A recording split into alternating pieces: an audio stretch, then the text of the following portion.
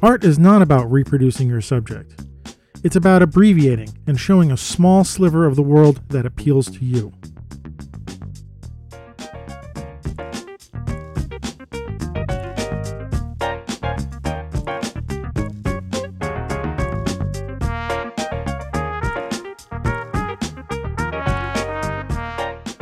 Hey, welcome to the Street Shots Photography Podcast.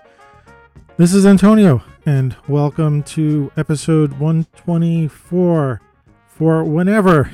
This is not the end of July. This is the whenever in July. I decided to, forego my schedule because I had the opportunity to have a special guest on who you'll hear in a moment.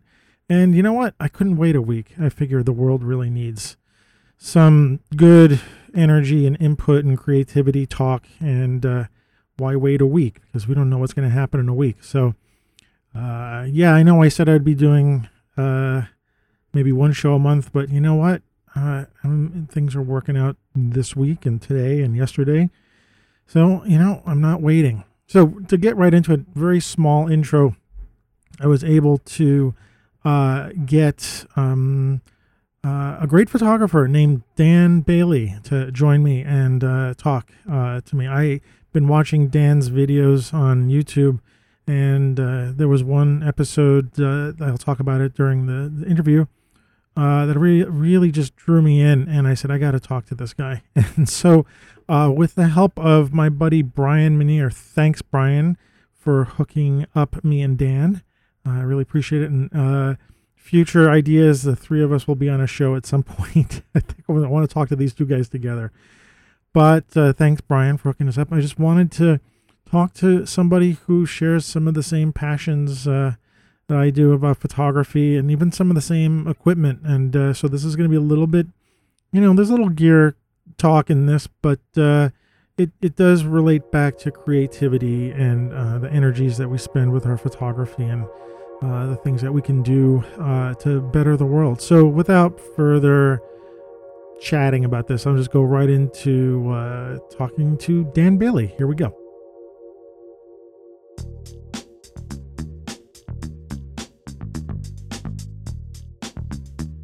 Dan, thanks for coming on my show. It's a pleasure to be here. Thanks for having me. Yeah. Since I won't be able to come to New York this fall, this will be my virtual New York visit. Virtual New York visit, yeah. So, we met briefly at PPE 2 years ago. Brian Minier introduced me. You were on your way out. I looked at you and I was like, oh, you're the guy who wrote the Fuji book that that I use as my manual for my Fuji X system. It's wonderful to have you on the other side and have your attention for a little while. Yeah, it's as I said, it's fun to be here. I enjoy talking with photographers. I enjoy doing podcasts. I think it's a lot of fun to have this kind of loose conversation that can go really anywhere. It's fun to veer off and see where these conversations go. Oh yeah, virtual coffee shop or beer or whatever your beverage of choice is. So yeah. So anyway, I want to jump. I was looking at your bio, right? And I noticed, just to go back to that, you said you worked as a photo editor at a Boston stock agency. I did. Can I ask the agency? Would you mind? Or Yeah. It was called Light Sources Stock. Sources Stock, yeah. And it was a small agency. It was owned by a woman named Pat Hunt, Patricia Hunt. Uh-huh. And she had been in the photo industry in Boston for years. She had been a model. She had been married to a photographer. She'd just been, really entrenched in the industry and the community there. And so she had a store called Light Sources, which was a little professional store where a lot of the pros who had studios around the city would come and buy film and processing and developing stuff like papers and chemistry from her. And because she was such a charismatic woman and everyone loved and respected her. So a lot of the pros, some would even trek halfway across the city to come buy film from her. And so at one point she started a small stock agency. Basically her contributors were all of those customers. Oh, really? Who shot for her, or who had bought her film and stuff. And so it was small, but we managed to get some decent clientele, and so I can't remember how I actually had found Light Sources. I probably just had bought stuff there and got to know them as I was as a customer. And I eventually, at one time, she called me and asked me if I could come one day a week to do some assistant editing. Sorting and captioning and keywording and filing slides. And I said, sure, absolutely. And so I did that. And then after a while, I said, can I do this full time? And she said, okay. And so she Really? took me on, and so I became the assistant editor. And I did everything from filing slides to negotiating and with the clients that we had. So you said you're from Colorado, right? originally I'm from Colorado, and then I moved back there right after Light Sources was my last job in Boston, and so I moved back to Colorado in the fall of '95, and stayed there for 13 years. Oh, so wait. Let me go back to Boston. How did you end up in Boston, if I may ask? So I went to Boston to go to Berklee College of Music. Okay. Because I was a guitar player. Yeah. All right. And so I actually graduated with a degree in recording engineering and music production. Wow. But while I was at music college, while I was at Berklee, I had bought a camera just kind of on a whim. I had always thought photography was cool, and I had a work-study job at the front desk, and I had some extra cash burn a hole in my pocket. And instead of buying more music gear, I decided to buy a camera one time. And so I fell in love with it instantly, and it just kind of started to consume my life. And by the time I graduated, I had a pretty good idea that I would rather be a photographer than a recording engineer or a producer, simply because I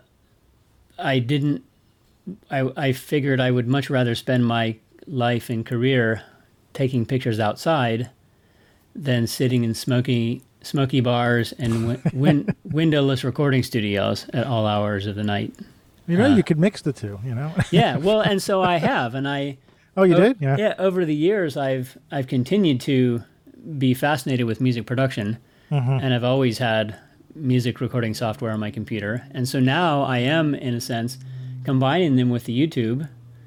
That's true. Yeah. Because not only do I do some of the music for my, like some of the bump music, actually the ending, a lot of the intro bumps are stock pieces, but I aim to convert, eventually make all of the music. Make your own, yeah. The ending bump is my guitar, and then I actually have done a couple of sort of music videos. One real music video that was actually a song that I wrote about Dr. Fauci. Yeah, that's on your video playlist. I haven't watched that one yet. Yeah, and then earlier in the winter, I had put together a montage I shot a bunch of aerial photography footage out the window of my Cessna. Yeah, and I wrote an original piece to that. So I have combined them, and I've wanted to do that for years, and I'm finally really excited that I found a really good way to put those two together, because I'm fascinated with both, almost on an equal level. And music and imagery is it's kind of like there's a natural combining of those things. I mean, I love seeing pictures, not saying video, but pictures and music overlay and stuff like that. It's just, it deals with enhancing emotions and. Well, it does. The music has a very profound effect on the brain. Yeah. And it can definitely enhance obviously enhances how we perceive our visual input, because, it's done in movies and to great effect. And so, I'm continuously fascinated with music and recording, and to the point where that if I wasn't a photographer, I could easily picture myself having a music blog and doing podcasts about, breaking down songs and songwriting techniques and guitar stuff. And It's easy for me to geek out on guitar stuff as much as cameras, maybe even more. I know a bunch of people I'd introduced you to probably have the same thing. You guys would just talk and stuff like that. Yeah. Just like, what's interesting? I just want to go back for a sec. I was a photo editor at a stock agency in the city called the Image Bank. Oh, yeah. They were huge. They were one of the biggest. Yeah, this is where I was like when I saw that on your bio line, and I was like, oh, that's interesting how you sort of branched into photography and through being a photo editor. At least that's what I'm guessing. That's like sort of one of the doorways for you to taking pictures or where you're at now. Is that true? Yeah, well, that was the doorway to me becoming pro because so I left Light Sources and moved to Colorado. And a year later, when I moved to Colorado, I got a job at a digital scanning as a Kodak Photo CD lab that was owned by the local camera store in Fort Collins. Kodak Photo CD was kind of the big first forefront of digital photography storage. Yeah. And so I worked at this photo CD lab, and after a year, my jerk boss fired me. Because he was a jerk. Kodak was full of them, excuse me. But yeah, well, he was the son of the owner, the original owner of the camera store, which was a very reputable, family, small town, Main Street camera store. Yeah. And so this gentleman who owned the store had a son who was just a loser. Oh. And so just like to give him something to do, he gave him the scanning lab, and he pretty much ran it into the ground, and everyone, like nobody in town respected this guy. As I later learned. But anyway, I still keep in touch with the woman who was the vice president at the time. Oh, really? That's great. Yeah, we're still friends on Facebook. And that's nice. Every once in a while I see her if I go back to Fort Collins. But so anyway, when I got fired, I went home and I kind of freaked out for a while. And immediately, I walked home and my landlord was re-roofing the house where I was living in as a rental. And so I said, hey, Tom, can I help you do that? And so I did that for about a week or two and got some money. While I was up there, I was thinking, oh my God, what am I going to do? What am I going to do? And I thought, wait a minute, I know what I'm going to do. I know exactly how this is supposed to work because I had been a photo editor. I know exactly how to deal with photo clients and how all of that process works to sell stock photos and be a pro photographer. So that experience as a photo editor, it was a huge boon to me becoming a pro. It helped me immensely, and that was the biggest confidence booster and an experience foundation that helped me start. I have to imagine that one of the things, at least for me as a photo editor, one of the things I did when I was there was I would learn. I also became a stock photographer at the place that I was photo editing as well, just because I'm like, I can do this too. Yeah, and so did I. And so that's how I started. I was like, well, I know how to do this. Yeah. What I learned, and I wonder if it's the same for you, is one of the things I learned is like what not to do. Yeah. Because, as a photo editor, you're saying these pictures are not working, and so you reject them, and so you start keeping that in your mind's eye, or your memory, like, okay, well, I know not to do that kind of thing, whatever it is. You learn the what not to do. But one of the pluses, I think, for me, and I'm sure for you, is the influx of seeing image upon image upon image. Like, the only way I can compare it now is like, looking at Instagram or whatever. But even then, like working at the stock agency, you're flooded with images, and they were slides too. So you're just thousands all day long. Pages, right? Yeah. Yeah. You're looping them on a light box, right? Yeah. Yeah, and then you're filing and trying to figure out what file to put them in. You got a picture. Well, you can only put it in one file. I know. So you can only put it in one page with something written on the side of the page. Right. With one label. Did your photographers submit like lots of similars as well? Was they? Yeah. And we had a real variety of shooters. There were some guys who were experts, and they would give us concise, tightly edited collections, and some guys would dump just thousands of pages of junk on us. and so I'm not going to say any names, but I know I can still remember, like, if I ever had to go through so and so's box, I was like, oh God, like there's just like pages of stuff, and this guy he does his own E6, and so it's all got this weird color cast. Or this guy's work is all shot inside under fluorescent lighting. It's like all this just kind of like regular, everyday, real life stuff, subject matter that's not very good. Yeah. Oh my gosh. Some editorial guy who probably gets in local publications, but just pages after pages of this stuff. It all has a green cast, or just something you're like, oh god. But then you're like, oh yeah, I'm gonna go through so and so's box. Oh yeah, I know how to find his stuff. Yep. Oh my gosh. We could definitely. We'll do another show when we just reminisce about working at a stock agent. I had that all the time. The green. I had a photographer who I won't mention. But their pictures were green because they were using the non-professional Kodachrome, and the non-professional Kodachrome was always released into the field with a green cast to it because Kodachrome used to age from green to magenta.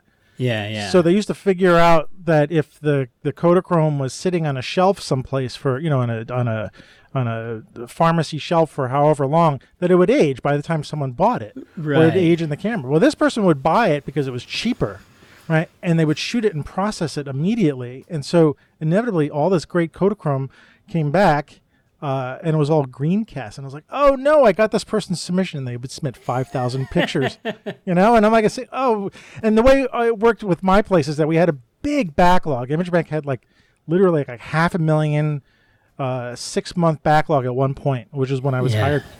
I'd go in and you get to pick on the shelf a little bit, and you'd see it's this person, and you're like, well, let me just look further down the list and see who's there. And I would inevitably find let me ask you this. I mean, you guys, what is with all you photographers from Colorado with the sports images? Is there something in the water in Colorado that makes photographers there do all this great outdoor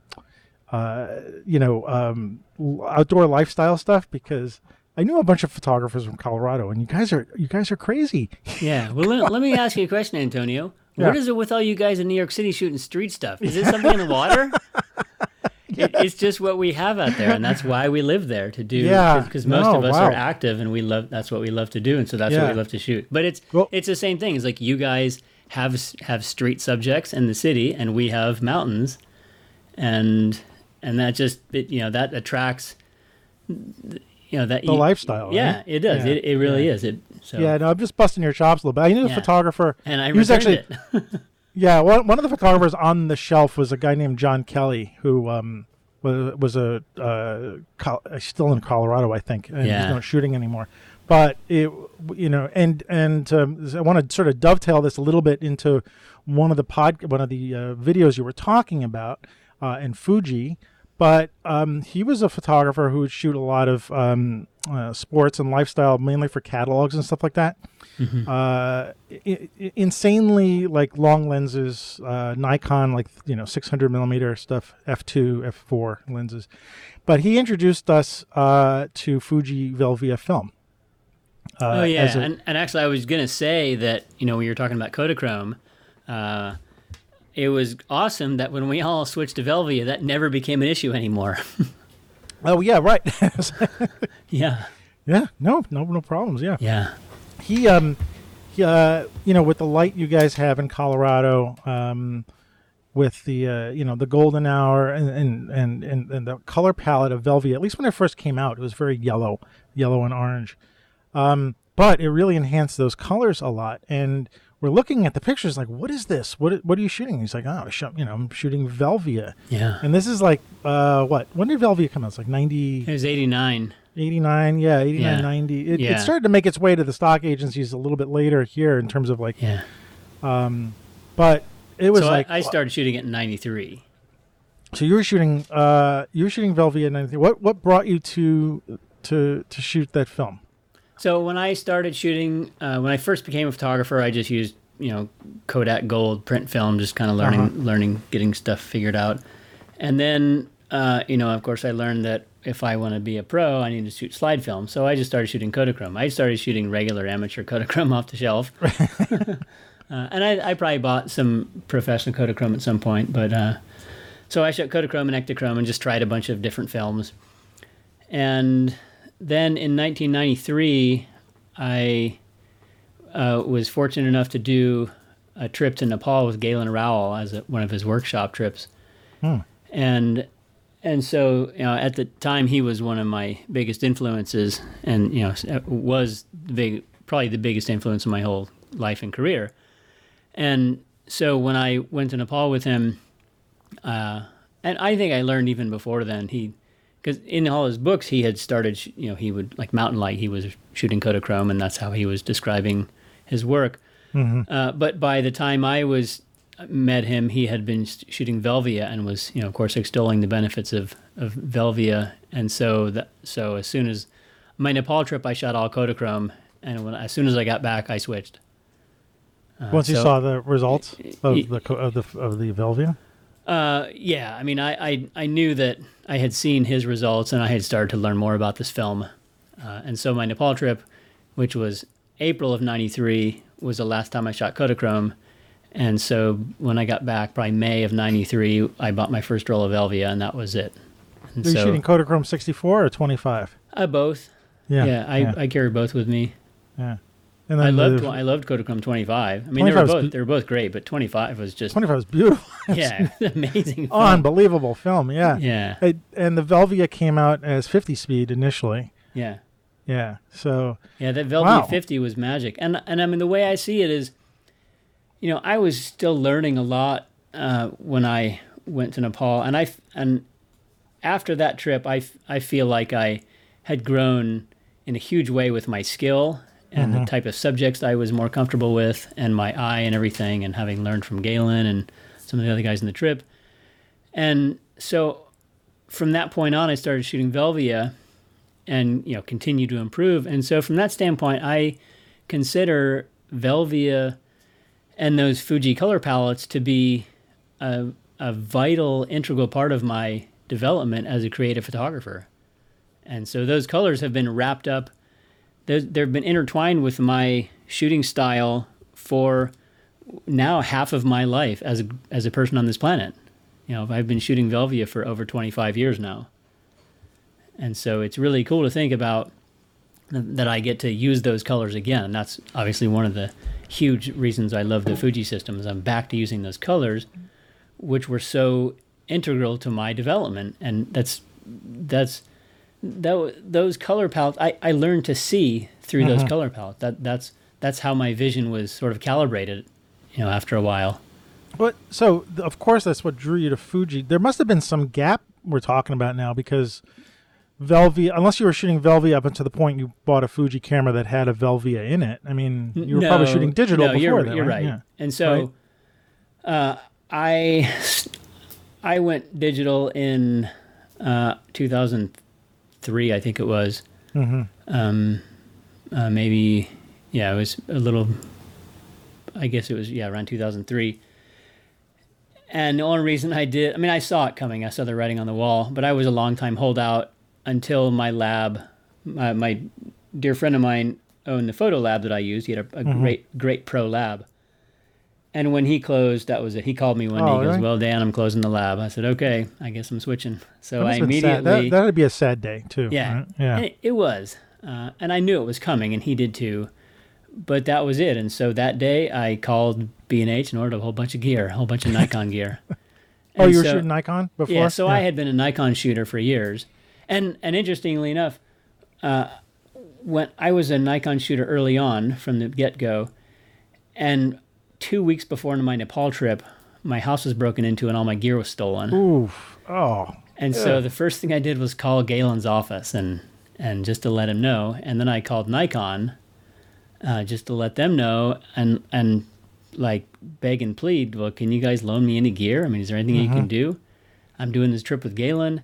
Well, they actually talked with him, and so he vouched for me and used his professional account, his NPS service account, to get gear loaned and shipped to me for the trip. Wow. Yeah, wow. So that was a big deal. And that must have made you feel really good. Yeah, and the guy at Nikon was Richard Lopinto, who was one of their marketing heads for years, and he was one of these revered guys at Nikon for a long time.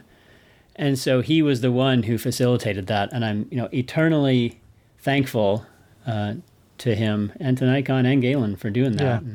And And I've always had a soft spot for Nikon gear. I mean, that was my foundation. So I went Nikon with the D200, or digital with the D200, and then the D300 and the 700.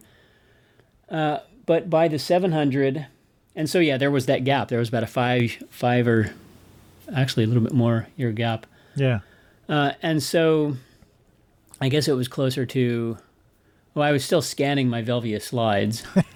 They scan well. They did. They scanned really well. Yeah, Kodachrome, they still do, yeah. Kodachrome, not so good, because No, the Nikon CoolScan software was not calibrated for Kodachrome at all. That's because the Kodachrome is a black and white film base. Yeah, it was a really complicated. And it can't do the infrared dust thing. It's dreadful. But sorry, that's me geeking out. Oh no, that's totally true. And I managed to find some kind of color profile that would allow it to work or something, because I did manage to get some of my Kodachrome scanned. But I remember the first time I threw, or maybe the LS4000 was able to scan Kodachrome better. By then they had improved it. But my first scanner was an LS2000, and I remember putting Kodachrome slide in there and getting junk out. You're like, God. Yeah. And so, so a few years, probably, I can't remember how many years shooting Nikon, maybe eight years shooting digital.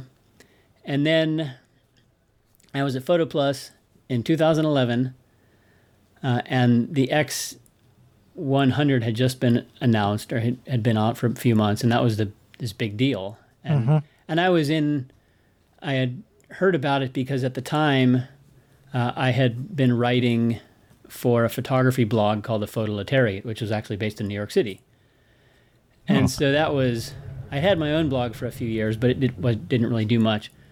But it was enough to get, my writing skills were enough to get me this job being the senior contributor to the Photoletariat. And so I wrote daily articles for them. Yeah. And it was cool because I could write about, she trusted me to write about whatever I wanted. Like, that's cool. Write whatever.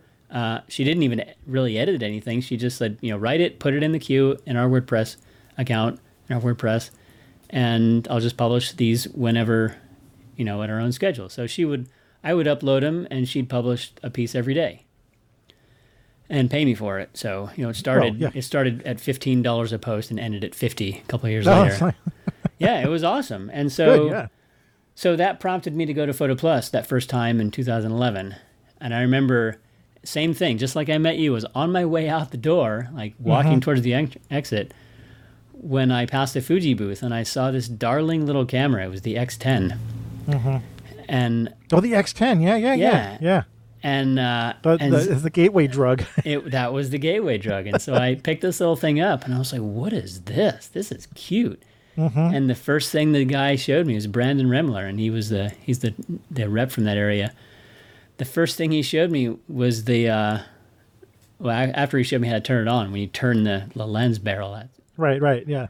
Yeah, the first thing he showed me was the film sims, and I was like, "Oh my God, this camera has Provia and Velvia and Astia built right in. Oh my God!" And I was sold. So I got home and I called B&H and I said, "Can I borrow one for a month and review it?" And they said, "Sure." And then after the month, I called back and I said, "I ain't sending it back. Here's my credit card." And that was it. That was the gateway drug. And wow, my gateway was the X20. With the X20. Yeah. So, next generation. Yeah. Well, yeah. But then that's it. Once you're in. I was in. Yeah, and I echo some of the same things. It's really interesting you're saying this. I'm a Nikon. I've always been a Nikon guy. I was Nikon in college. As first camera. I still have my first camera, my first Nikon. Actually, I have my second Nikon still. My ex-wife has my first Nikon. And I love Nikon. And I had a similar experience with getting one of my first high-end digitals, going from to get the D2X. I won't go through the story, but someone at Nikon helped me finagle and get the D2X, and that set me off on the professional, what I consider like professional quality digital camera. And I was still doing stock by then, so 12 megapixels was sort of the minimum.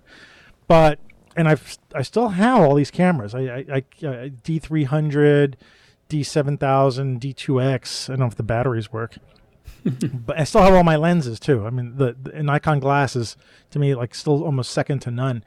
But the X20 being, at a point like I'm not shooting stock anymore, and I'm trying to express myself with cameras, and I want something I can pocket.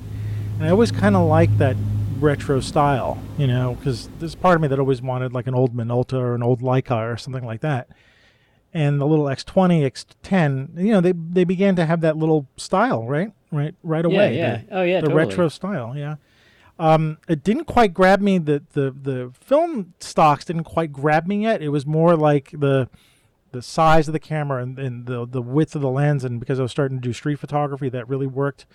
But as I started getting into it and start realizing, oh my gosh, they're doing such a good job with color science and bringing back the things about film that I liked. There's so much stuff about film I didn't like processing and scratches and pinholes.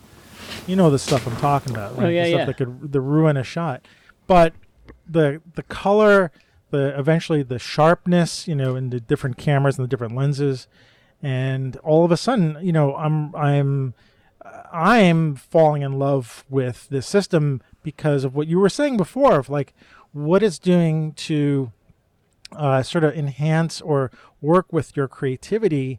Like you're working hand in hand with this stuff, and that I found, like what you were talking about throughout all your videos, I get that sense that there's some symbiotic relationship between you and your camera, or you and Fuji, or you and the technology behind it, or the science behind it, that works with your creativity. Is that fair to say?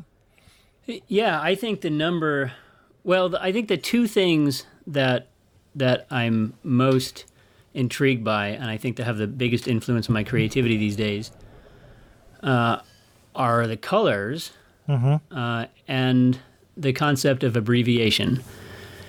And so with the colors, that's where the Fuji comes in, because they are masters of color. They are masters of color science, and they've been doing this for 85 years or something. Yeah. And their film simulations and their film profiles, their actual film color profiles, have been so carefully developed over the years by scientists and creative engineers who take great pains towards crafting these profiles that are able to communicate different moods. And that's resonated more strongly with me in the past few years than probably anything else. Of course, the Velvia it was perfect when I first started shooting it, because I was shooting action sports in Colorado during sunset hours, just like you were talking about. Yeah. And it was magic. It was the most magical look you could think about, and it was magic, and it was bold and beautiful, and it had this impact like no other. How did you feel when you made that realization that you're looking at something that is digital, but it's now reminding you of what you fell in love with in part of the photography or film, this film to begin with? Like, how you're looking at the back of the thing, you're like, I've got this thing now in my hands. Do you remember how you felt? Yeah, I was immediately struck, because not only is it there, they have the same font and the same logo for these film sims in there. I'm choosing the same. It's the same Velvia with the same logo and font that was on the film boxes.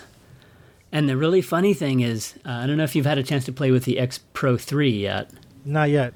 So the X Pro 3 has this little innovative design, which I think is brilliant. It's funny because it got so much criticism from a handful of people who are will criticize anything. Right. But so what they did with the X Pro 3 is they have this little. You don't have the main screen on the back like you have all the other cameras. Instead, if you want to access the main screen, you have to flip it open. You have to flip it up so you can see it. Mm-hmm. Instead of the main screen, they have this little tiny window that's the same size as that little square slot where you put the film box tab in. Oh, right. When you used to rip it off the film box so you knew what film you had in your camera. Exactly. Because that was how you knew, because you didn't know. That was the only way you knew is you or if you didn't remember. So yeah, you'd tear the little square side of the film box off and slip it in the slot. And so this little window, you can have a couple different options for what to show on the X Pro 3's little auxiliary window back there. You can show basic shooting data, or you can have it show you an icon, a digitally rendered icon of the film tab. Oh, really? And so wow. you can show the replica of that little box of Velvia, that little tab, or Provia, or any of those. And the funny thing is when we've all been joking for years, we've all been saying for years about how classic chrome is supposed to be a model like Kodachrome, and Fuji's been saying all along, well, it's not really, because they can't Right, say right, that. obviously, yeah. And they're like, well, it's just a model after a generic film. But the funny thing was, when the X Pro 3 came out, they had to come up with a visual icon for classic chrome. And guess what it looks a lot like? Really? Yeah. They're not in trouble? No, I actually have a picture of it. Let me find it right here. It's, let's see. Oh my gosh. It's October. Oh, yeah. So, yeah, let's see here. Is it? Oh, it's probably on my phone. Oh, yeah, it would be on my phone. You have this camera? Yeah, I don't have the X Pro 3. I got to try it in New York last fall. I was kind of hanging around the Fuji booth, and one of my friends, who's one of the reps, was about to go on a photo walk. She said, Dan, come on a walk with us. Here, grab the X Pro 3 and come on a walk with us. I'm afraid if I held it, I would have to buy it. So yeah, well, I was blown away by it. I thought it was a beautiful camera. Yeah. And I applauded Fuji for having the creative idea to come up with this different design, instead of just having the same thing where you have the big screen on the back and you just look at every picture. They're trying to foster a traditional mentality, and the X Pro 3, they really do kind of push it that way, where the X Pro 3 is like the traditionalist camera. Right. And I have to give them credit for that. I mean, in terms of like the innovation, the real listening to photographers, the really touching back to the old days a little bit, but modernizing it. And, my, disappointment in the sense that the camera brand that I stick with, like Nikon, which I love, and I will always love them, never thought of doing something like that. Like I mean, their equipment is great and their lenses are great and everything like that, but the lack of, and this is for a lot of other camera brands too, the lack of trying to do something new and interesting. And, for those of us who, like you and me, who overlap in terms of film and quote unquote retro style cameras, to touch back into that, to help make photography fun again, rather than it just being this like a small iteration. Oh, well, we got more megapixels, or we have more dynamic range, or, nothing fun about that. And that was what really, to go into the emotional part of the Fuji system, is that, I don't know. I'm not like, I want to go back in the past and shoot film again, because like I said, when I was shooting film, I actually couldn't wait to move to digital, because film was causing me, I had more headaches with film. I loved it, and I didn't know what I was going to miss when it was gone.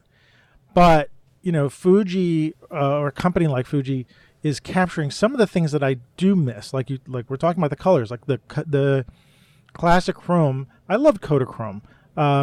And to have access to that when I want, by just flipping a switch, or tweaking it the way I want, is I have to thank them for that. It really harkens back to that. It doesn't give me the pinholes, doesn't give me the nonsense with film. It gives me the thing that I really liked about it. But the emotional grab to that was like, let's do something fun with photography. Let's have fun. And you sort of talk about the stuff, I think, across your videos. I always get that sense about the fun part, right? Rather than it being mean, that's in my mind, that's the most important thing of all. Right, because otherwise it's like files. Like, we're dealing with files, we're dealing with captures, and there's something really removed by it. And let's go back to having some fun.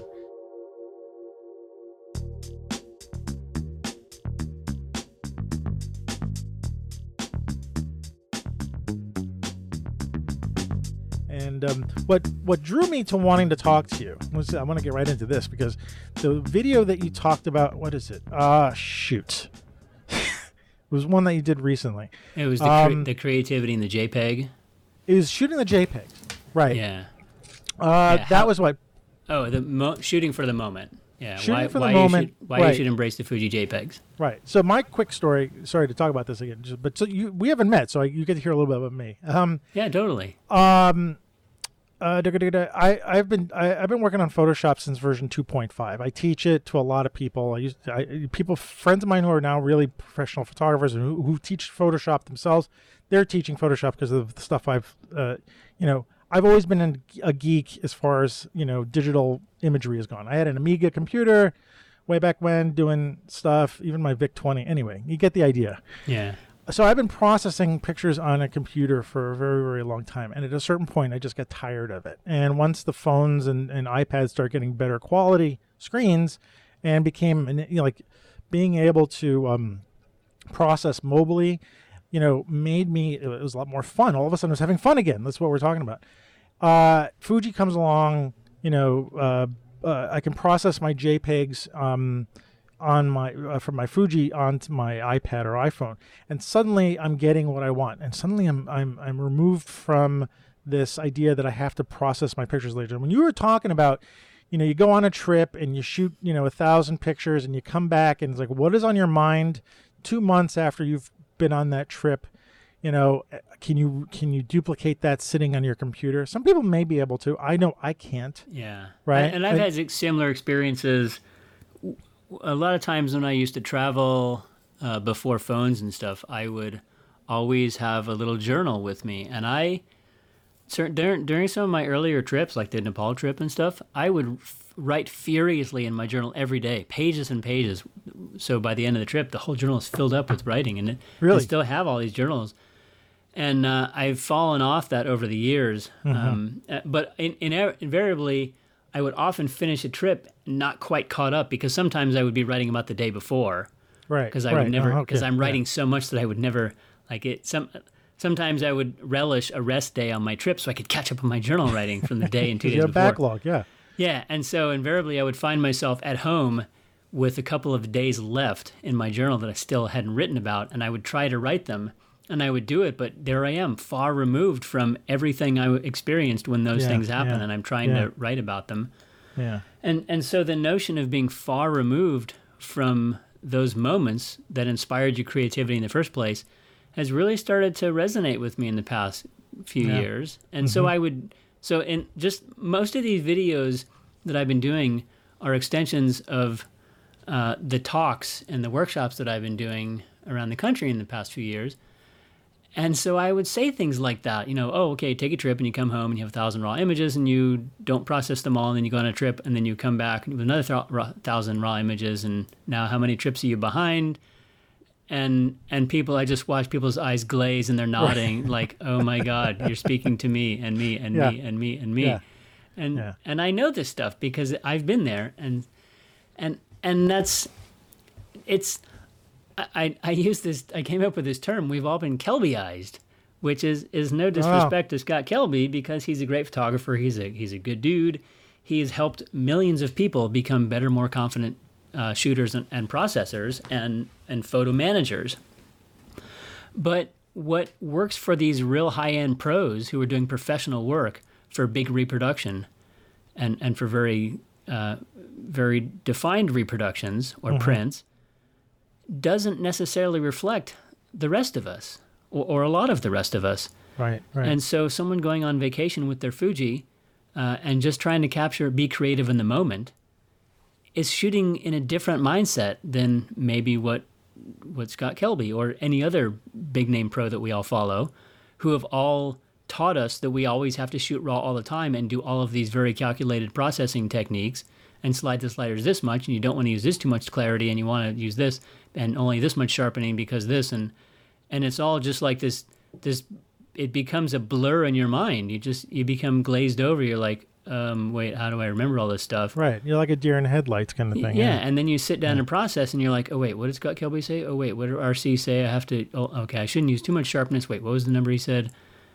that's not creative art. That's not embracing the mood of the excitement and fun that you experienced on the spot. And so that's the message I'm trying to perpetuate to people everywhere, especially Fuji users, because we have these colors, we have these creative tools right in our cameras that allow us to get great looking photos right in the camera. Yeah. And we don't have to shoot RAW anymore. And that's not to say you don't ever need to shoot RAW, but it's just... Well, you got me thinking about that. I always shoot JPEG and RAW just because. Yeah. It's like I don't even know why. Well, it's a just in case, but like if you saw my photography, my street photography, I don't even know why I shoot RAW for street photography, because the immediacy of street photography is I shoot, I process it, I put it up someplace, it makes a statement, and I'm done. I'm like, well, what am I going to do with a RAW file other than store it? So, I'm starting to think about that a little bit more. Just as I've been watching, I was like, you know what? I got to think about it. It would be a hard thing for me to turn off because I've been doing it for years. Well, and it is a hard thing to turn off, and there are a lot of people who have been doing it for years, and so I know that that's a tough topic for people to hear. And I get all kinds of comments from that vein, and some people are a little more forceful about the whole topic. To the point where, someone might be afraid to post a picture on a forum and say it was shot in JPEG because they might get laughed at by this guy in the forum who's this experienced male photographer it's just, and so I actually did. I've got a photography series, a video lesson series called Photography on the Brain that I do now. Been doing it for just over a year, and it's kind of like it's the same format as the YouTube videos, but instead of being more tip based, and the YouTube videos are kind of a very defined concepts and techniques. My brain videos are much more cerebral and introspective. And so in one of them, in one of the most recent ones, I talked about this topic of shooting JPEG, and it wasn't really about shooting RAW plus JPEG, but I used that as an example. And the message behind it was, what are you afraid of? What are you afraid that you're going to miss? Especially with mirrorless cameras, we can see it right there in the viewfinder. You can see exactly what the picture's going to look like before you take it. So what are you afraid you're going to miss? You know what it's like? I wonder if it's, for me, like a digital hoarding. Like I'm hoarding pixels. I'm hoarding the pixels because of what you're saying. Like I might miss something. I might have I might have to someday in the future X, Y, and Z, and do I inevitably do that? Well, maybe I do sometimes, maybe I don't sometimes, but most likely I don't. And I never had, when you're shooting film, we never had you never really had the RAW backup on that. You had a slide, and that was it. That was it. That you were done. And what was nice about that is that you would shoot on a trip. You'd send all your stuff out to Kodak or whoever was processing your film, and you'd wait a week. And when you got that the FedEx box back, you might have already been shooting more stuff, but for a couple of weeks you were waiting for your slides to come back. And when you look through them, sitting at the light box, seeing what you had, and you were done for the most part. And you would reject some that were not exposed right, and you say, all right, well, next time I'll do this. But you got these that are like, wow, these are great, you know. And there was no hoarding in that sense. And so, I don't know where this came from, like how this evolved, that we need to hoard pixels. That's a kind of an interesting phrase, But and that's the method I use. I treat my photos like film again. I treat I see my shooting process as being a film-like approach, where I embrace the challenge of nailing it in the moment because I have the skills to do that. But that doesn't always mean I'm going to nail it. It means that I strive for the challenge of nailing it, which everyone has that same thing in front of them. But I know how we got there. It's because back in the day when digital cameras first started, there weren't as many pixels. The processors weren't as capable, and the sensors were not as sensitive to light, and so especially low light, and so you needed to shoot RAW in order to process, especially if you needed to rescue any kind of shadow detail and darker tones. And that kind of pervade into the message of, well, if you're a serious photographer, you should always shoot raw. And I mean, I'm one of the guys who said that too. I can look back at my blog post that's titled "Why You Should Always Shoot Raw," and I wrote it about probably 12 years ago or something. But that message was purveyed by the pros, by including me. But life changes and everything changes, and just because we used to do it that way isn't a good enough excuse to keep doing stuff, no matter what it is you're doing. So let me ask your opinion about something. How about I teach a online intro to digital photography class, and one of the things I say, which is sort of like do as I say, not as I do kind of thing, but I tell students, like, you might want to think about shooting JPEG and RAW now while you're learning. And the reason is that your future self might appreciate that. And my story for me is like when I got my first Nikon D100, which I thought was I was so happy about that. I went out to the Pacific Northwest and I didn't know how to set the camera on JPEG and RAW, which you could do that. You could shoot JPEG and RAW. But the RAW files on that camera, if you set it the wrong way, they would take forever to write onto the card. So I never turned them on. The processors weren't very and back then. then. What I realized that there was there might have been a compressed RAW. I can't remember. There was two settings for RAW, and the one that I was setting on, it took forever to write. I'm like, I'm never going to use this, right? So I just shot JPEG, and there were 6 megapixel JPEGs, and a lot of great stuff, the Cascade Mountains and just, the whole rainforest and stuff like that. And I'm looking at those JPEGs now and I'm like, geez, I really wish I had the raw files from then to process now with the knowledge that I've got now, right? Because I was sort of a beginning, digital photographer then. I wasn't a beginning photographer, but beginning digital photographer then. And now I wish I had those. Would you think that kind of makes any sense for a beginner? I mean, you and me we're old hats at this, so we're confident that the JPEG is going to capture, but would I be like, is that too crazy to say to someone who's starting new, or is that okay? I don't know. What do you think? I think there are two ways of looking at it. I think it's not a disservice to say that because there is validity to the notion of processing, which has always been an important part of photography. Yeah. I mean, that guy Ansel Adams, his pictures were okay, right? And he did some processing. It's just like, yeah, I think so. Yeah, and so the notion of processing has always been a viable creative aspect of this craft. And so I don't want to tell people that they should never process or that my point is that don't feel that you have to, because if you don't want to, then you shouldn't force yourself to do it. Yeah. And some people really enjoy it. And I've come to enjoy it on very small amounts, which is why I love programs like Luminar. Mm-hmm. I used to be a guy who I didn't have any interest in using presets. I want to have full control. But now I like the instant creative gratification, or else, and I don't like to put it that way because that makes me sound really shallow. You're far from that. Which maybe I am, but I mean, I'm a dude, so, but I with my photography and with a lot of my creativity, and this is just a personality thing, I don't tend to agonize over my choices. I tend to pick something and run with it and do it with confidence. I mean, if I'm shopping for something on Amazon, I'll agonize for days. Right. Which microphone am I going to buy? Which am I going to buy this? Which cable am I going to buy? Which of that? I better read all the reviews and see what everybody else said about this one $10 cable.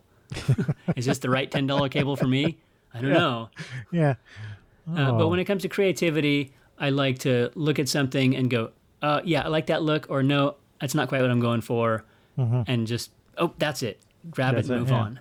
Yeah. And so whether it's the film simulations, or whether it's the way I expose a picture in the camera, or whether it's a processing technique, I tend to operate quickly because I know what I like.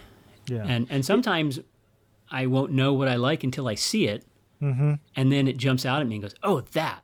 Yeah. And that's why, like the film simulations, I might not have the initial idea to shoot this scene in classic chrome, but maybe if I switch to that, I'll go, oh, I love how that looks. Yeah, I'm choosing that one. It's giving you, or giving us a creative freedom, or a freedom Yeah. Like a weight is sort of taken off of our shoulders a little bit. And that's how I like to put it. Yeah. Yeah. And there's one other aspect to what you were saying. I had somebody last year at PhotoPlus ask me about that very topic. Do you reprocess your old RAW files? And I say rarely. And for the reason that, like, when Van Halen recorded or Led Zeppelin recorded their first album, it was raw. When any band records their first album, it's raw and it's rough and it's full of excitement and passion, and it may not be technically perfect, but that's who you were then, and that was the energy you put across. Oh, it's interesting. And 10 albums later, your songwriting technique has improved, your production techniques have improved, the studio techniques have improved. You've got more money to hire a better producer who can impart a really characteristic sound to your music. But that doesn't mean, and so you don't really get anything by going back and remixing your whole album. And so that was my analogy. And then I come home, and like a week later, I read this article that, and so band, it might have been Nirvana, so is totally remixing their first album. It's like, oh no! As you're saying that, the first thing that's popping in my mind is not Mad Max, but Road Warrior. And when Road Warrior came out, it was dirty, it was rough, It was like, what is this? And then all of a sudden, George Miller got a lot of money and then produced Thunderdome, which I thought was a disaster. I was like, can you just stick with your original, like, dirty, grimy thing? You make a really interesting point, and I'm going to think about that. Movies are a great... I mean, think how raw the first Terminator movie was. Oh, yeah. Oh, my gosh, yes. Yeah. And they made it on a shoestring budget, I think, too. Yeah, or the first Halloween movie that John Carpenter did. You know? Yeah, no, throwing money at it, or like going back and revisiting and revamping. There's, I actually don't go back. I'm realizing this. I don't go back and revamp my pictures that much. And it's shoot and look at and pull the stuff I want, and I'm kind of just storing the rest of the stuff. With the 8,000 hard drives I've got. So and those pictures, the way your picture looks, your old pictures look, reflect who you were then. And every aspect of who you were then as a photographer. Yeah. All right, interesting point. I'm gonna think about revising the thought process by this, but And that's not to say, like, there are obviously times where all of this, there's always exceptions. What if a client comes to you and says, "Oh my God, we saw this picture you took, and we want to use this for a $1 million ad campaign," and you're like, "God, I shot this 10 years ago. I better try to give them the best quality picture I can." Or shoot, I shot it in black and white JPEG, and I can't change that to a color shot, Yeah. So there are parts of it, but I think I'm revising my mindset in terms of what to talk about. But I appreciate that. That's good advice. But the bottom line of my message, I think, especially right now when we're all freaked out at the modern and what the hell's going on, which came on us so quickly. Our lives have changed dramatically and just immediately. And we have enough to agonize over. We shouldn't agonize over our creativity. Our creativity and our photography should be fun. It should be satisfying and fun and fulfilling in the moment. And help to, not pull us out of the reality a little bit, but give us a respite in such a way that our minds, because when we do that, our minds are then sharpened up to deal with reality. We have this we need this creative outlet or whatever we're going to do, and then because we have to come back and force ourselves to think about what's going on in the real world and deal with it in a way that we're not clouded or iffy about. So, and that's the message that I put across in the video I did about a month ago called "How Creativity Can Save Us." And it explores exactly those topics. When you go out and be creative on a regular basis, you gain a certain level of confidence that allows you to better deal with other logic-based problems and situation-based problems in your life. It allows you to better navigate challenging situations because you have the confidence with your creativity, and creativity is what allows us to get through anything, because the world is a very complicated place, and there is no one-way right switch on and off answer for almost anything. Everything that we do requires some kind of creative analysis and careful analysis and creative solutions. And so if you are practice your creativity on a daily or on a regular basis, you'll gain those skills that'll better allow you to navigate the rest of life. And at the same time, when you're spending time being creative, you're immersed in the joy of that, and you're not thinking about how pissed off you are at everything else. Yeah. And it's a message that I think needs to be universal, is we all need to spend more time being creative, because we are all pissed off, and some people more than others. And the unfortunate thing is the anger that some people possess has really screwed things up on a massive level for us. And I think that if more people practice more creativity, that we would all contribute and do our part towards making a better world for everybody. Yeah, the creativity part is also bringing you in the present. I mean, that I can just tell from the photographs that you're making, and by the way, I really like your work. I mean, it's the kind of stuff I would love to do. I'd be too scared to do some of the stuff that you're shooting. But I think especially the kind of work you're doing, there is a lot of, you have to be in the moment to create the kind of stuff you're doing. And being in the moment is very useful for what you're talking about, for moving us out of this mindset of anger and destruction, and sort of being one with ourselves too, because we have to take care of ourselves too. So and that's a good notion of being in the moment. A lot of the anger that people have is always based on something that already happened. Right. And okay, well, what are you going to do about it? And that's really what any therapist would say is, okay, well, what are you going to do about it now? Yeah. And instead of being destructive, are there positive things that you can do for yourself or for other people? And that's a universal thing. I've found that. I mean, you're married, right? You said that you're married. Like I found that when my wife and I have, for lack of a better word, challenging situations, which sometimes you have when you're married, right? I'm not the only guy. Yeah, no. So what we've kind of discovered is when we have challenging situations, the easiest way to break out of that is to do something nice for somebody else as together, like for us to go do something nice for somebody else. And there was a situation where we were illustrate that we were having a challenging morning one time a couple of years ago. And sometimes when you're stuck in it, when you're stuck in your anger and you're stuck in your frustration, it's hard to break out of that shit. Yeah. Oh, can I say it on the podcast? That's fine. It's hard to break out of that. And so, and whether it's serendipitous or whatever, our friend called us or texted us and said, hey, we have to go put our dog down. He's sick and we have to go to the vet, but our kids are being a pain in the ass. Can you come watch our kids for a couple hours while we take our dog for a walk, his last walk, and then, before we go to the vet? Wow. And we're like, yep, we'll be there. And so she went up and we both went up, and she occupied the kids and baked cookies with them. And I took my camera out and took pictures of my friends with their dog on their last walk together. Ooh, wow. Wow. Did you share those pictures with them? Oh yeah, totally. Yeah. How did they react? They loved it. I mean, they're such dear friends of mine. They they were so thankful. So.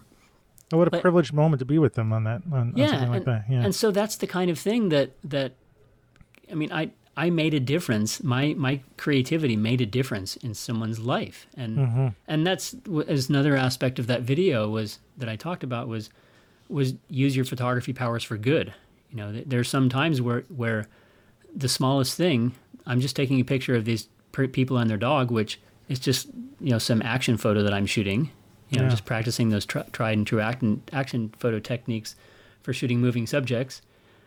Blah blah blah. Yeah. But in this situation, I made pictures that were really meaningful to those people who were my friends. Yeah. And so combining that with the confidence that you gain from your creativity, I just think that the more we all practice our creativity, the more we're going to work to help make the world a better place and be better citizens of the planet.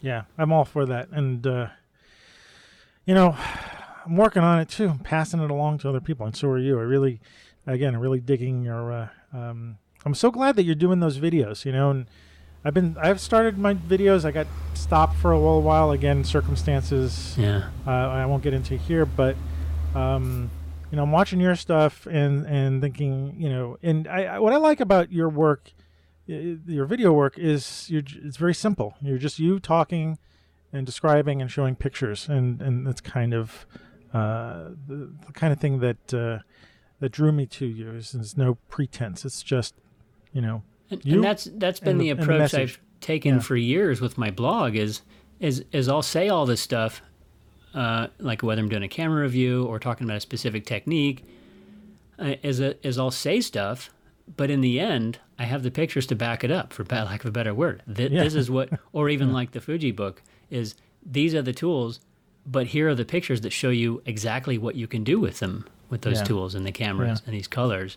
And so I that's my goal, is to inspire people, just tell them what I think they need to hear, or give them my insight, but then show them pictures that can inspire them to think, oh, I can do something like that.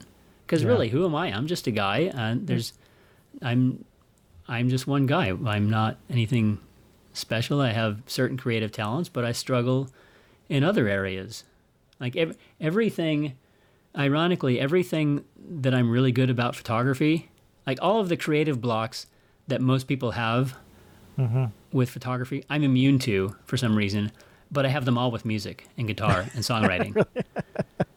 And so when I wrote my Dr. Fauci Say music song, and I made that music video, which was my first music video ever, a kid who grew up on MTV, I finally made a music video.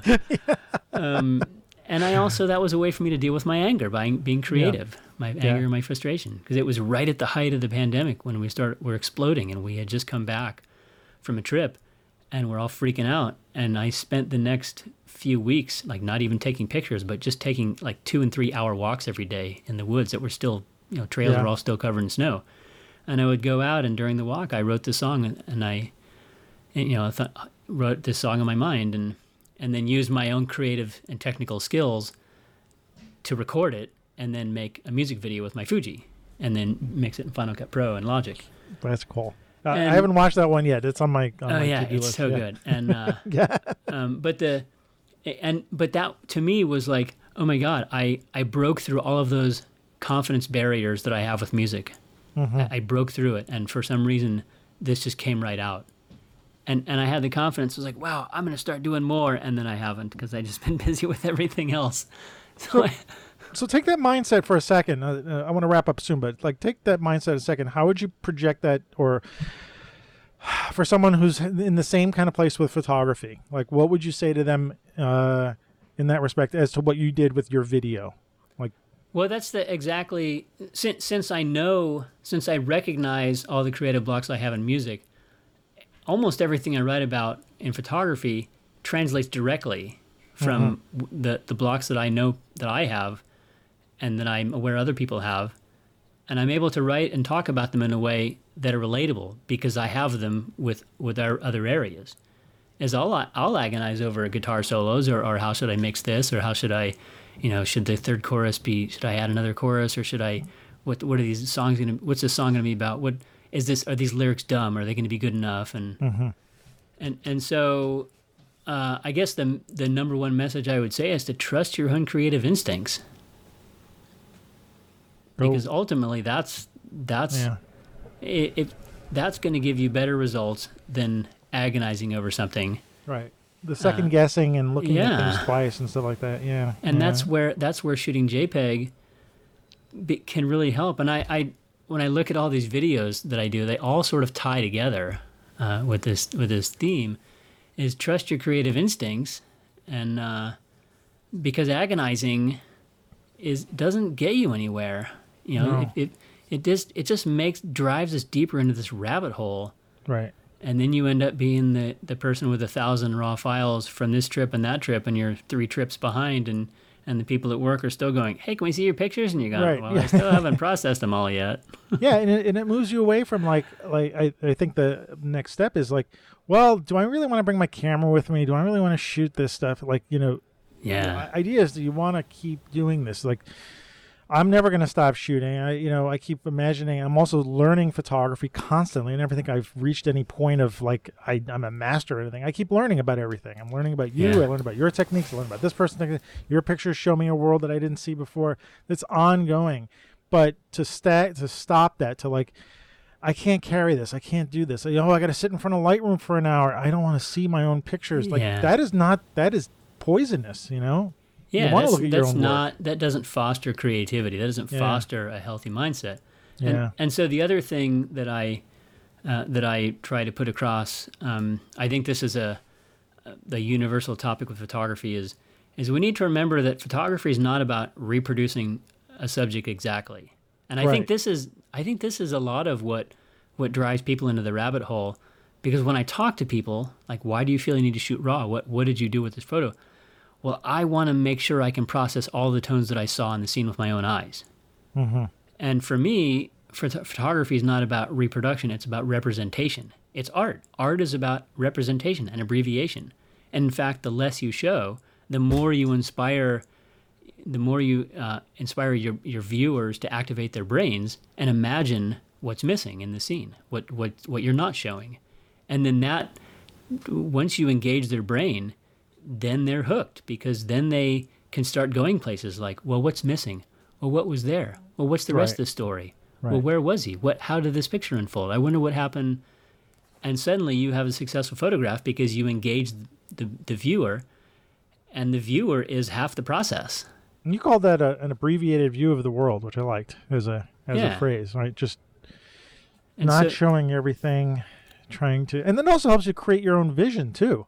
Right. It's like, what are the things that you focus on? What is it like? I look at this painting, but look, I'm really interested in that little part over there. That's my thing, is that little thing on the right side.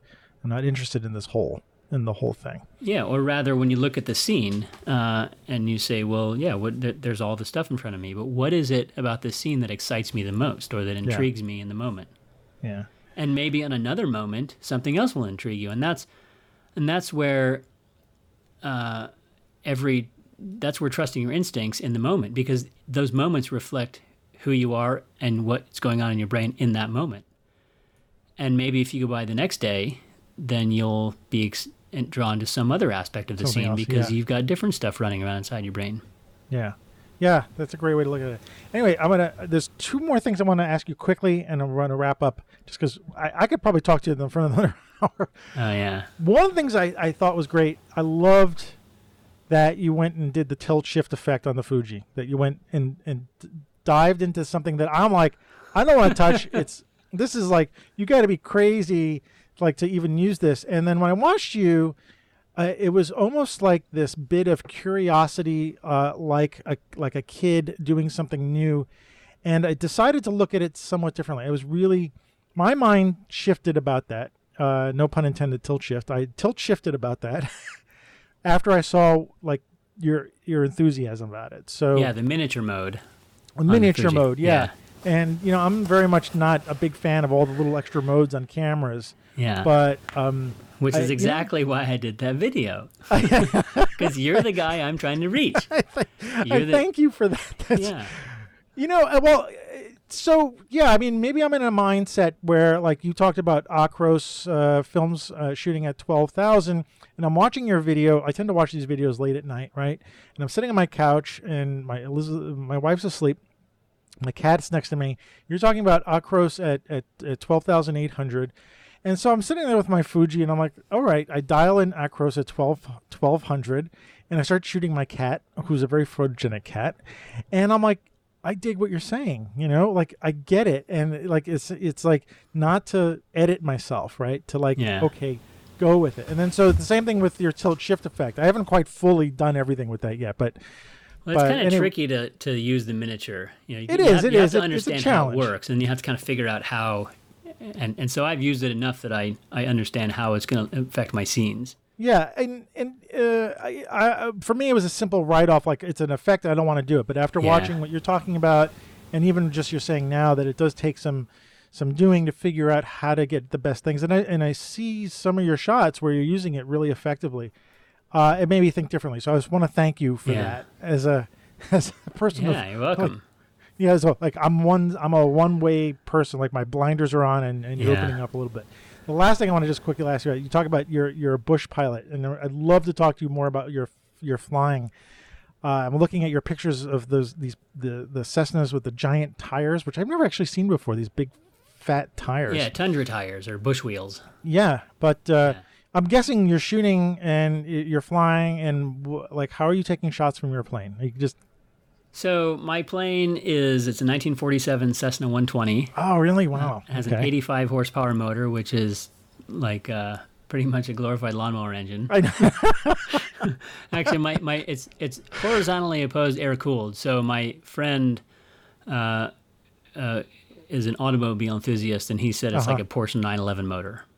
Oh, really? Yeah, horizontally opposed air cooled. But his, of course, the Porsche probably has more power than my little Cessna. Way more. Probably power. A little bit. Yeah. Yeah. And so, but anyway, I fly. What I'll do is I'll take off usually about an hour before sunset. That's the ideal time. I fly at different times of the day, but that's kind of the ideal time, especially in the wintertime. So I take off and I fly around these mountain scenes, and I get the plane so it's slowed down a little bit and it's flying at a constant speed. And then I open the window and I just use the LCD screen to frame my shots. And almost everything is Velvia, straight Velvia JPEGs. Although I do like shooting, I'll do miniature stuff sometimes and acros. But Velvia that could be really nice up there too, I imagine. Yeah. Yeah, but Velvia is my favorite for aerials because it's just tailor-made for that stuff. These brilliant, bold afternoon light colors. And so I just do kind of these shallow turns around big mountains from a safe distance, and not really doing. You got one hand on the one hand on the yoke, one hand on the yoke, and the other hand on your camera. Yeah, and in fact, so you can see that when I made a video called Aerial Adventure. And that was I put that one out this winter. That was in January. I put that out, and it's called Aerial Adventure. And it's basically a little documentary of me prepping the plane in frigid temperatures and shoveling snow and preheating the engine, and then taking off and flying around the mountains and then landing, but flying around and shooting photos out the window. Oh, yeah. And I set it to some really cool original music that I wrote and recorded with a really cool guitar solo. I asked this way back when I was working at the Image Bank. We had an aerial photographer who I will not mention by name. But what I learned, he used to put it into like a slow stall, and he was shooting not digitally, he was shooting with film. So I guess he was figuring out some way to like look through the viewfinder, while the plane was in some sort of slow stall, which sounds really kind of I have a friend. Terrifying in some way. I have a friend he has a Luscombe, which is basically the same as my Cessna, and he's been doing aerial photography for way longer than I have. And so, you basically, I'm just trimming the plane. You just basically slow the plane down and trim it so so the nose attitude is up and you're flying more slowly. And you could trim it so that you could fly, hit the microphone. You could trim it. You could set it so you were flying basically just above stall speed if you wanted. I tend to maintain more speed. I usually slow down to about 70 to 80 miles an hour because I'm in mountain terrain, can be dangerous. And if I encounter any kind of wind or buffeting or any situation I need to get off quickly, it's better to be carrying more speed. But anyway, you can slow the plane down. But I tried shooting some aerials with my Nikons before I switched to Fuji. And not only were the colors really boring because I shot everything in RAW. In fact, one day I shot side by side and I was blown away. I was like, "Oh, really? Okay. Yeah. There's no comparison." Yeah. But the other thing is that looking through the viewfinder, especially with a long lens, when you're trying to fly a plane, is just not the most. It just is kind of unnerving. Like, should I be doing this? This doesn't seem very smart. Yeah. The sad thing about this guy's photography, I just mentioned Guy, but this guy's photography was that it would often come back. He must have had a problem with his lens because it was always like that hair bit unsharp. Yeah, my friend had the same thing. He would always say that, and he shot Canon, and he said that first, like his lens, he had trouble calibrating his lens, and he would have trouble with that. And I never had any trouble with with any of my Fuji lenses or even my Nikon lenses. Yeah, well, good for you. But this guy, I mean, it was really it was so. We'd get like 2,000 pictures from this photographer. I plop them down on the light box. I start looking through them, like, oh no, it's out of focus, out of focus, out of focus. You have to loop each one really closely. I'm like, damn, and it's like you could just tell the amount of work the guy went through. So I know, that's so frustrating. Yeah. Did you ever see the movie Never Cry Wolf? Yeah. Yeah. So and I picture when you talk about being a bush pilot, I picture like you being like a Brian Dennehy type. Yeah, so I do have a beard, and it's kind of gray, but I'm much smaller than stocky Brian Dennehy. Yeah, but you wouldn't hang out the airplane to try to fix it, would you? No, I haven't done that yet. And of course, my plane is way smaller and less expensive. But I have That's flown, a great movie, right? It was a cool movie. It's a fantastic I actually movie. have flown beavers from the right seat. Oh, really? And I actually landed one on skis one time from the right seat. So that's my glory story. Oh, gosh. Dan, I don't want to take up any more time, and I could do this all day. I could do this all day. What else am I going to do? We got COVID outside the house. I'm not going anywhere. Well, I hope you save some for another time. I'd love to have you back and find out more about what's going on with you. But for the audience who may not know about you, how can they find you around? So my website is danbaileyphoto.com. My social media and Patreon is Dan Bailey Photo. And from my blog, well, even my YouTube Dan Bailey Photo. If you go to my blog, you can find, that's kind of the best area to land. I've got that links to everything. My ebooks, my YouTube channel, all my blog posts that have tons of information on there. Tons of ways to waste valuable hours of your day and weeks on my blog and my YouTube channel. Yeah, I will say that your book is great. I mean, it was like the first book I bought to instead of the manuals for my Fuji camera. So I appreciate you having written that. So. Well, yeah, and I appreciate me having written that too, because it has really turned out to be an incredibly successful venture. In not just it's my best-selling ebook, but also I know that it has helped so many people, and it has helped people gain that confidence with their cameras. And when you gain that confidence, you can go out and have more fun. Yeah. And so it's really, and I wrote it exactly for those people who came from DSLRs and brought all their old DSLR habits and had no idea what they could do with their Fujis, because I had just seen it. I just had given a workshop that the week before I wrote it, sat down to write it. I was out teaching a workshop, and then I went and taught a presentation at Glazer's Camera, and during the talk, people just kept raising their hands. Well, can I do this? Can the Fuji do this? Can I do this with the X-T2? How do we do this with the X-T2? I was like, just hang on a week, and I'll write a book about it. And I was like, okay, you got it. You made me added a book. I'm gonna go and write all this stuff down. So I got home and I immediately got my laptop and I set all my Fujis in front of me, and I just sat there and the method was I just open the XT, just turn on the XT2, and I wrote chapter headings for every single menu item. Nice. And then I just started cranking away, and a month later it was done. Well, fantastic job on it. So yeah, thank you for buying it. Yeah, definitely. And honestly, it's the only thing that's keeping me going right now is people still buying that one ebook. All right, well, I'm going to link it up in the show notes, and anybody who's listening to it and who's got a Fuji, buy it. If you don't have a Fuji, buy it, because then you'll want to buy a Fuji after you read the book. So I think it. But Dan, thank you so much for your time today, and great to share some stories with you. Yeah, it's been really fun to talk to you, Antonio. I hope you'll think about coming back to the show. Yeah, please have me back, and I enjoyed talking with you. I'm glad that we could do this today. It's great to meet. All right, talk to you later. Thanks. And that opening quote was from Dan Bailey himself. I really want to thank Dan for spending some time with me. We ended up talking about another hour after the show was done, and I probably could talk to him for another few hours. I think we had a lot to say, but I really appreciate him spending his time with us, and I hope you guys like it too. So look, go check out his website, go check out his YouTube channel, and let's be all creative and spend our energies well. And thanks again, Dan. I really appreciate it. It really helped me to talk to you. Got my energy levels going. So, hey, you know what? Until next time, and I don't know when next time will be. I'm not going to set a schedule. I'm going to put out a show when I'm feeling up to it and when I'm up to it. And hopefully, I'll get more than maybe I'll get more than twice a month. We'll see. We'll see how it goes. Hang in with me. Thanks for subscribing. Thanks for listening, and hope you're all well and take care of each other. As Dan would say, take care of each other. And I'll talk to you later. Thanks.